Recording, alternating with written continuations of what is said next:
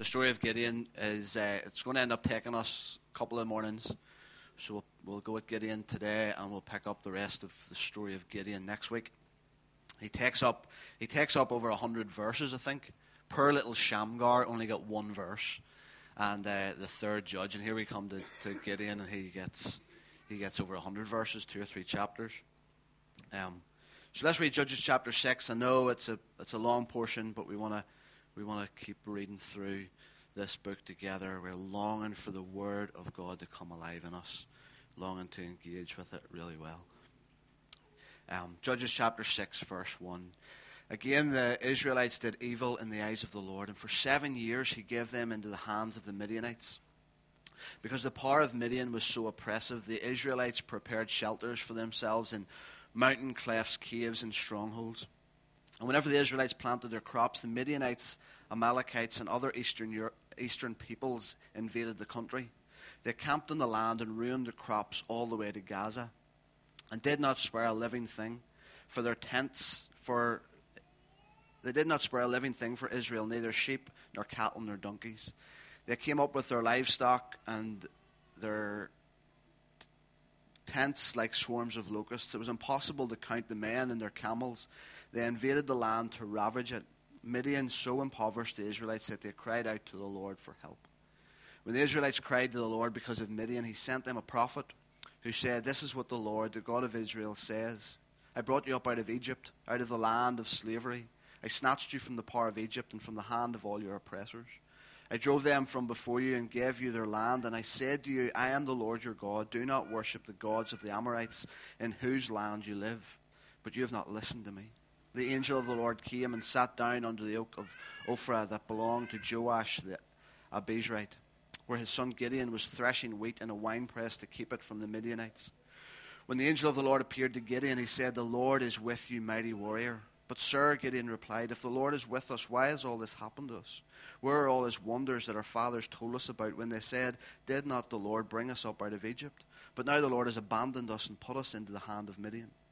The Lord turned to him and said, "Go in the strength you have and save Israel out of Midian's hand. Am I not sending you?" "But Lord," Gideon asked, "how can I save Israel? My clan is the weakest in Manasseh, and I am the least in my family." The Lord answered, "I will be with you, and you will strike down all the Midianites together." Gideon replied, "If now I have found favor in your eyes, give me a sign that it is really you talking to me.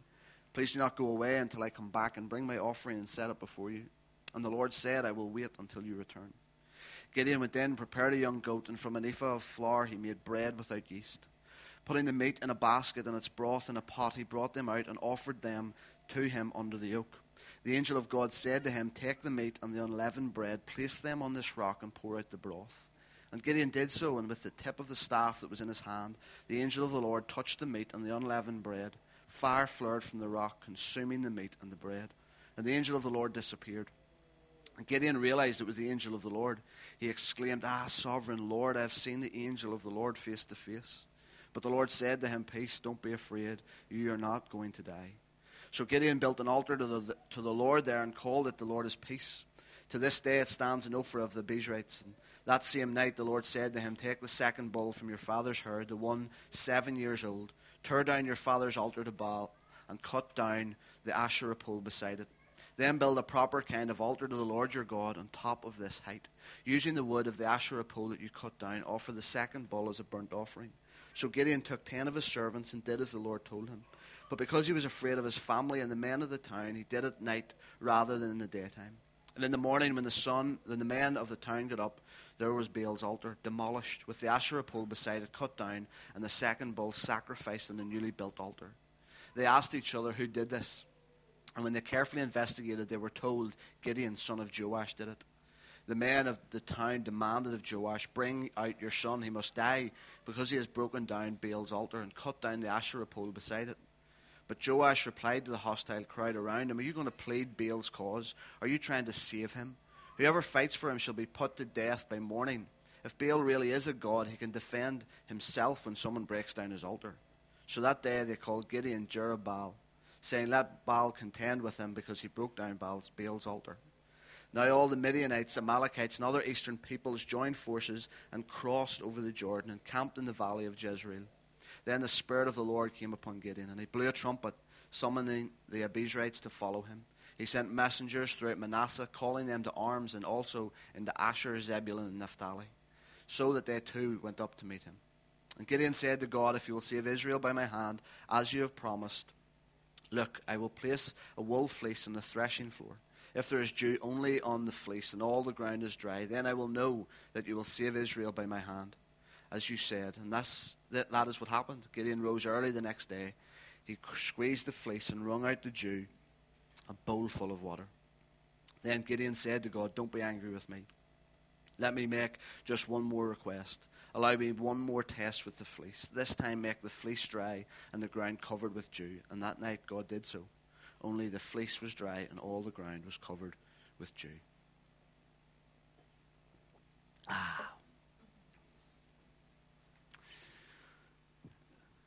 There's so much we could grab and from these 40 verses of chapter 6. But I think there's maybe 2 or 3 things. I'll be as respectful of time as possible. There's 2 or 3 things that I'd love us to see in this story of Gideon. And by now we have become so weary, I think. We become wearily familiar with the judges' cycle. Again, they did evil in the eyes of the Lord. It's the cycle that has continued the whole way through the book, the whole way through the series. In some ways, the whole way through the scriptures, and the whole way through many of our stories, I'm sure, if we're being honest. But we've become wearily familiar with the judges' cycle. And just by way of interest, I know there's some people that like to do a bit of cross-reference, and I'm one of those people. And so just for a moment, if there's some people want to know about who are these oppressors, the Midianites, part of me is stunned by their story. Because we're first introduced to Midian in Genesis 25. Abraham took for himself a wife, Keturah. He took for himself another wife, Keturah, and she bore him sons. And one of them sons was Midian. And then we're introduced again to Midian in Exodus chapter 2. Moses is in the wilderness in Exodus chapter 2, and he finds a place of welcome in the land of Midian. The priest of Midian takes him in and looks after him, takes care of him, allows him to belong to family, and actually gives him his daughter Zipporah. And so the priest of Midian becomes the father-in-law of Moses, and then all of a sudden, it seems, I'm sure it's not all of a sudden, nothing usually is, but by the time we get to the end of Numbers 22, 25, and 31, such hatred, such animosity between the children of Israel and the Midianites. And it's just crazy to me to look back and see the son of Abraham, one of the sons of the man of promise, ends up becoming such an enemy to the people of promise, I suppose. And so that's just by the way. But these Midianites, they were relentless in their oppression. Relentless in their oppression. And they took everything. Anytime the crops began to grow, they ruined it, cleaned it out. Anytime the livestock began to grow so that the people could get something to eat or whatever, they killed them, they destroyed them, they destroyed everything. They were cruelly oppressing the Israelites. And what we've said right in week 1, there's threads that we will pull out of this series the whole way through. One of them being that he relentlessly, God the Father relentlessly offers grace. He is relentlessly gracious. He is relentless in his mercy, relentless in his commitment to his people. We see that again in this story. We see the thread that we want to pull out the whole way through this series is that he wants all of you. He wants all of us. And the people of the children of Israel had learned to live with idols that coexisted. They coexisted with the worship of God and the worship of idols. all along, God wants all of them, and it's still the same today. He wants all of you. Longs for all of you. We see the need for continual spiritual renewal, and we see ultimately that we really need a true Savior. We need Jesus. There are threads that we want to pull out, and we'll see those threads again this morning. In verse 7 of chapter 6, the beginning of the verse starts out familiar.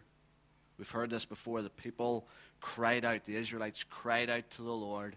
He responded to their cry and sent them a deliverer, sent them one to rescue, sent them one to be their judge. But it's always interesting to me. I always want to point out where there's a difference, where there's a difference in the narrative. And here we see a difference in the narrative. Because this time, the Israelites cried out to the Lord. And when the Israelites cried out to the Lord because of Midian, this time he sends a prophet first. He sends them a prophet. And so if you went back to the story of Othniel, the story of Ehud, the story of Deborah, you'll see that when they cried out, a deliverer was raised up. Here, they cried out, and a prophet was sent.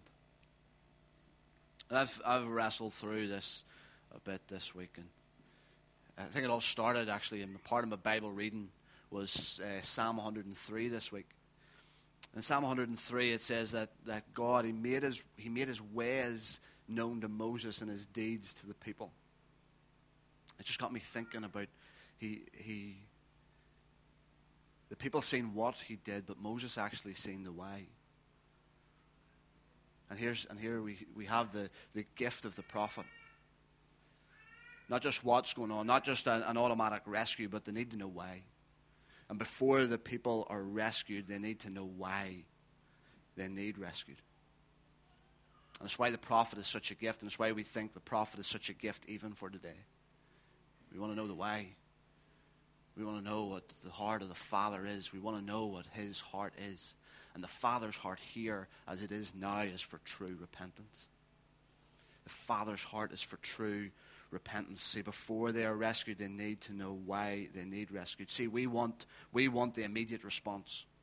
We become familiar with this cycle where they cry out to the Lord, and he is so relentlessly gracious that he sends a deliverer. He sends one to set them free. He sends one to give them peace and to bring them back into who they were called to be. But here I think we see something of his heart for true repentance. See, I think Paul helps us here, I think. He helps me anyway. In 2 Corinthians chapter 7, Paul talks about godly repentance. He talks about godly repentance and worldly sorrow, or godly sorrow and worldly sorrow. And he says, verse 9 and 10, again, and this is in response. Paul is coming, and some of his stuff is strong. It's strong language that he uses. And he actually says, let me just go to it. He says that he's aware of that.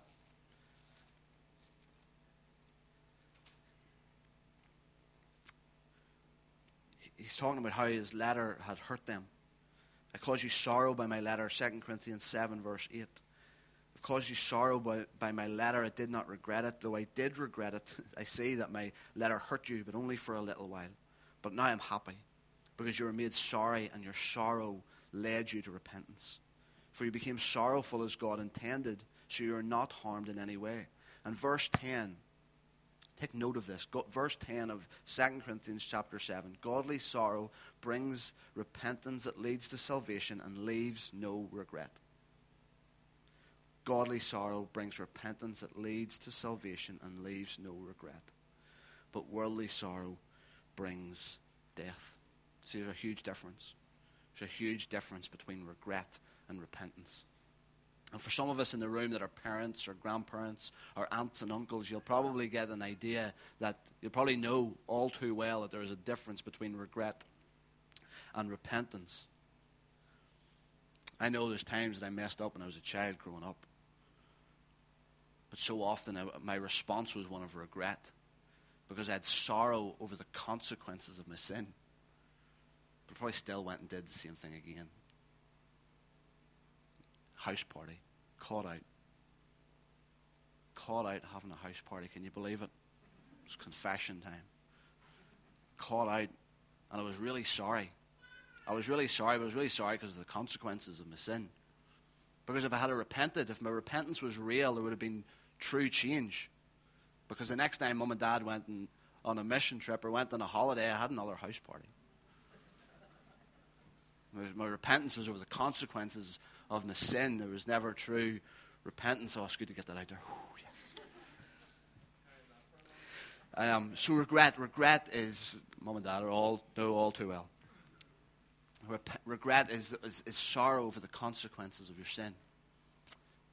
Regret is sorrow over consequences. Repentance produces real change. And I don't know, even when we were worshiping, felt like some of this word was just coming alive again this morning. Because a worldly sorrow leaves us in a place of regret. Worldly sorrow leaves us in a place of regret. And do you know what that does? It keeps us self-loathing. Keeps us self-loathing. Keeps us in the past. Keeps us holding on to those things that we thought that we've dealt with, that we've worked through, but all we've worked through is the consequences. We've never dealt with the things of the heart. See, repentance will remove all regret about the past. Repentance produces real change. Repentance produces heart change. It moves us past. It removes the regret about the past. And I think another thing about regret is all about us. See, regret it becomes all about me and my hurt and my broken heart. And I don't want to sound harsh this morning, but that's really what regret is. We're sorry because of the consequences of our sin, and we're regretful because it's hurting me. It's breaking my heart. And for me, this is where I suppose the rubber hits the road with the regret and repentance piece.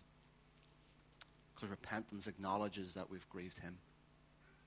Repentance acknowledges that we have broken his heart. And that's what Father is longing in this story, and that's why he sends a prophet. He sends a prophet, and you can see even in what the prophet says, it's not even riddled with condemnation. It's just reminding them, this is who I am, this is what I've done, but you've not listened. And so he's so gracious in his sending of the prophet.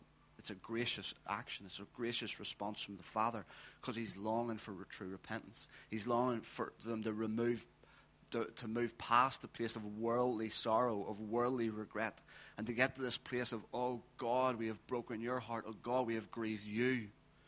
It begins to produce real change. And so God sends the prophet. This is the first point. God sends the prophet so that they can move from regret to repentance. Sends a prophet so that they can move from regret to repentance. And as you read on through the story as we've done this morning, by the time it gets to the Israelites have cried out, and the Lord sends a prophet to the Israelites because they've cried out. But then we read on in verse 30, around verse 30, and whenever the people come out and see that the Asherah pole and the altars of Baal have been destroyed, they want to kill the person that's done this. And so I reading through that and goes, did it even work? Have they even repented? And some of the story suggests maybe not, but his grace is relentless. His mercy is relentless. His commitment to his people is unfailing. And so while they were still unrepentant, he makes a plan to rescue. And I loved that this week. There's a thought of while they were still unrepentant, he makes a plan to rescue. And that's the story for each one of us. While we were still in our sin, Christ died for us.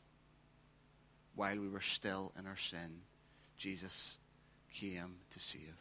While we were still unrepentant, God made a plan to rescue us. And he does the same here. even when there seems no repentance, even when there seems that there's not much change taking place, he's so relentlessly gracious, so relentlessly loves his people that he makes a way. He makes a plan to rescue, and he does it through the person of Gideon. Gideon is our next judge. And you know, there's moments this week where in James chapter 5, where James talking about Elijah, saying Elijah was a man just like us. Or there's I think some of our versions will say Elijah was a man with the same nature as we have, something along those lines. And I found myself relating to what James is saying in the person of Gideon. I found myself thinking, Gideon, you are a man with a nature just like mine. There's times where I've felt like that this week. As we get to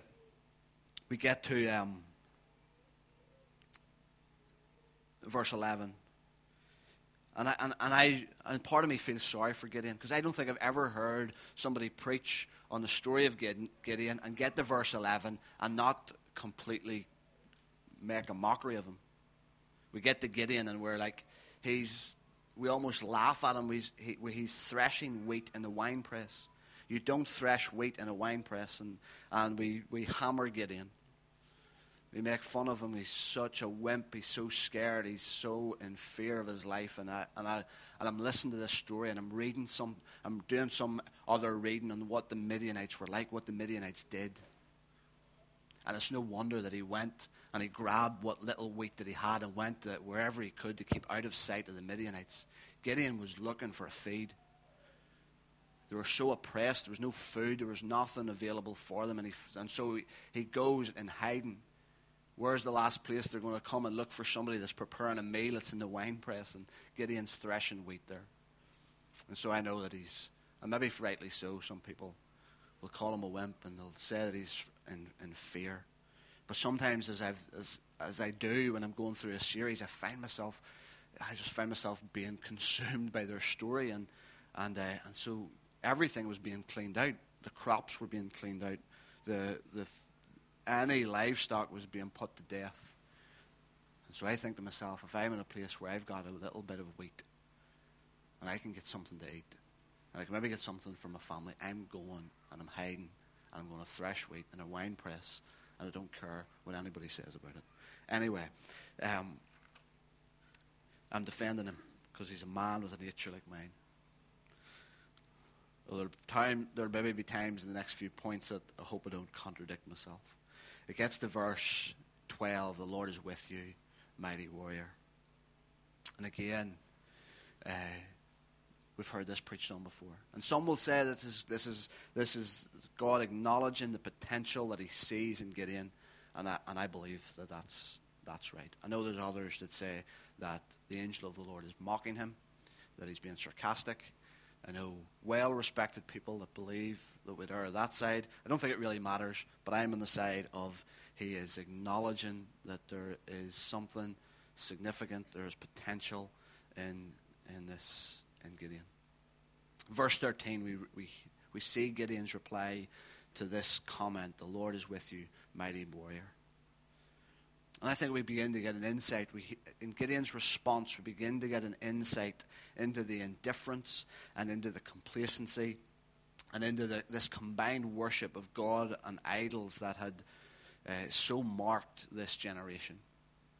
A generation of indifference, of complacency. And so they've become blind.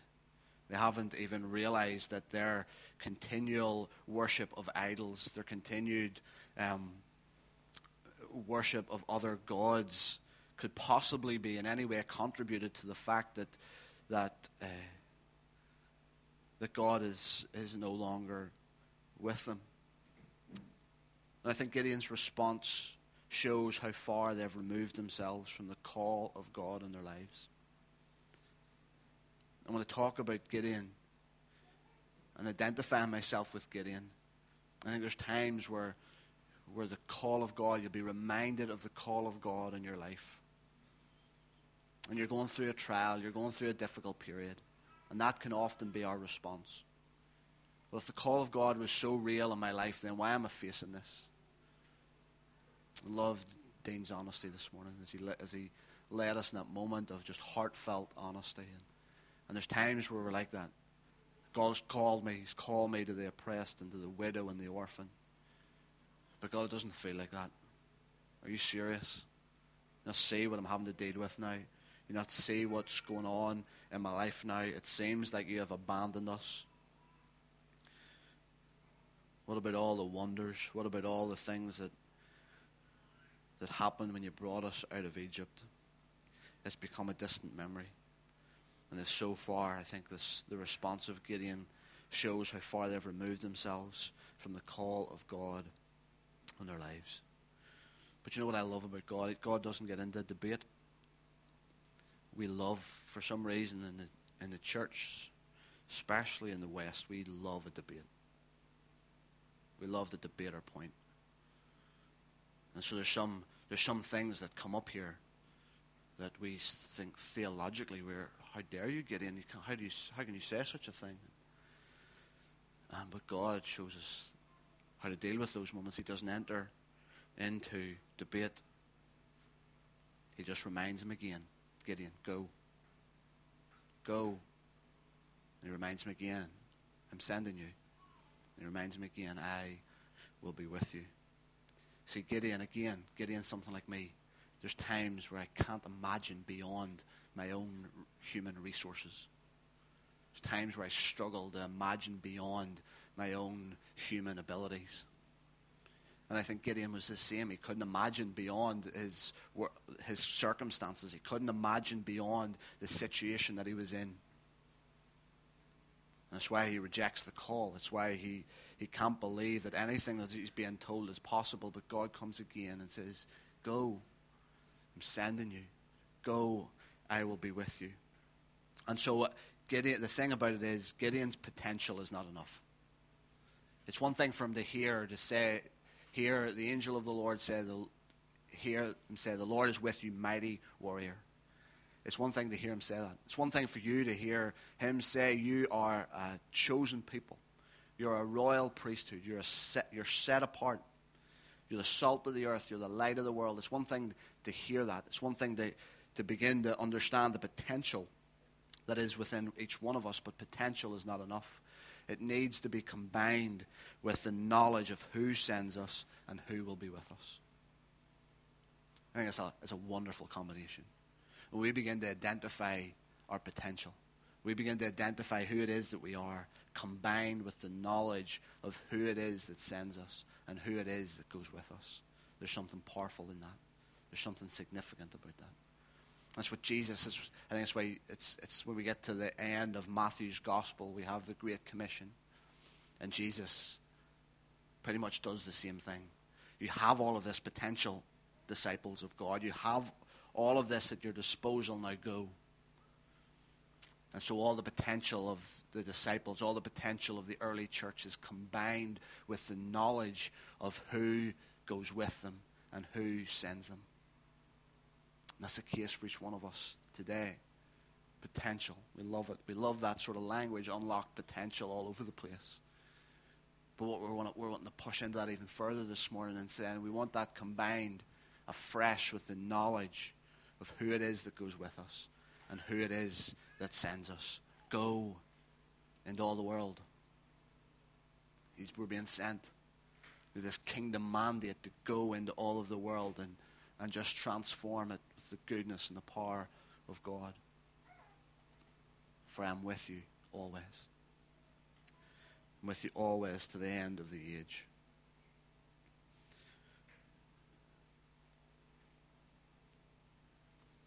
Verse 22.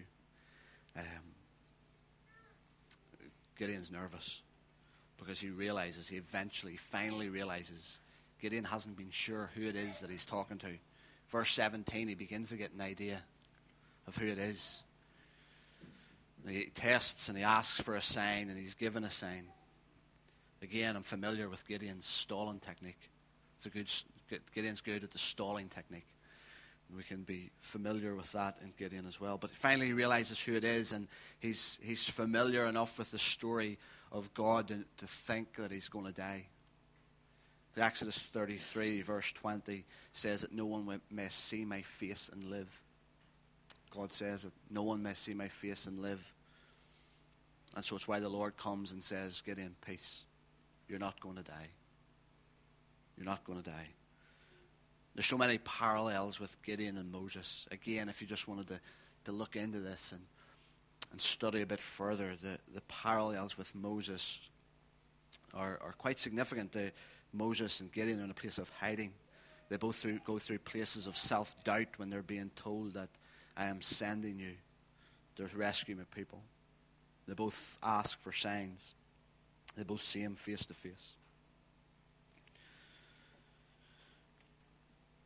So we're introduced to Gideon, and then he's told before you deal with the enemy on the outside, you're going to have to deal with the enemy that's among you.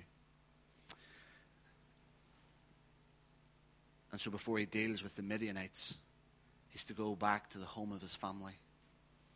He's to go back to the house of his dad. And he's really nervous about doing that. So he does it in the night, does it in the middle of the night, and breaks down the Asherah pole, demolishes the altars of Baal. And I think that's an important lesson for us. Again, I've just felt the weight of that over this week. Before throwing off the enemies around you, you need to throw off the enemies among you. So before Gideon could throw off the enemies around them, he had to throw off the enemies that were among them. This morning I was just reminded of Ephesians chapter 4. Let me read it. And this is how we deal with the things, the enemy, I suppose, that is among us. Before we begin to, in some ways, to deal with that which is around us. Each of you must put off falsehood, speak truthfully to his neighbor, for we are all members of one body. In your anger, do not sin. Do not let the sun go down while you are still angry, and do not give the devil a foothold. He who has been stealing must steal no longer, but must work doing something useful with his own hands, that he may have something to share with those in need. Don't let any unwholesome talk come out of your mouth, but only what is helpful for building others up according to their needs, that it may benefit those who listen. And do not grieve the Holy Spirit of God, with whom you were sealed for the day of redemption. Get rid of all bitterness, rage, and anger, brawling and slander, along with every form of malice. Be kind and compassionate to one another, forgiving each other, just as in Christ God forgave you. And so there's plenty in that. And rather than labour on that point, there's enough there that we begin to deal with the things that are among us, because we can be so quickly to try and right the wrongs of this world whenever there's anger and jealousy and malice and unforgiveness all still remaining within the camp, all still remaining within us.